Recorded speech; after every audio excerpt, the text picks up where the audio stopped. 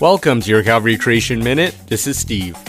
How do geckos stick to ceilings, walls, and so many surfaces without leaving behind a sticky residue? That is a question Dr. Mark Kukowski, professor of mechanical engineering at Stanford, asked when he first studied the gecko. Since then, he and his team have made a multitude of discoveries about how geckos do this and how he's able to partially replicate it. I watched a YouTube series highlighting Dr. Kukowski's findings titled The Stickiest Non-Sticky Substance. Dr. Kukowski explains that geckos don't use hairs or spikes to cling on or embed into the surfaces. For a long time, we don't know how geckos were able to stick onto the walls. Thanks to technology, that has changed. Using an electron microscope, they looked at a gecko's feet and discovered trillions of intricate microstructures less than 1 micron in width, called spatulae.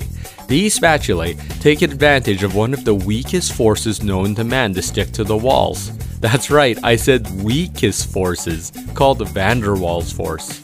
So how does a gecko use this force?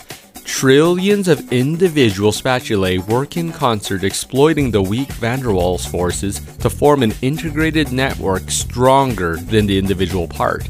How strong is this? Well, Dr. Kukowski has created an artificial man-made version called gecko tape.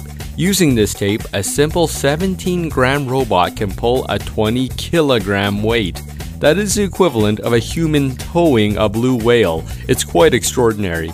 Despite the gecko's tape's amazing performance, Dr. Kukowski freely admits his man-made version is elementary compared to the sophisticated design found in geckos, because it's currently technologically impossible for man to replicate it. This once again is a hallmark of God our Creator, who according to 2 Corinthians 12:10 makes the weak things strong. To learn more, contact me at creation@calvarychapel.ca.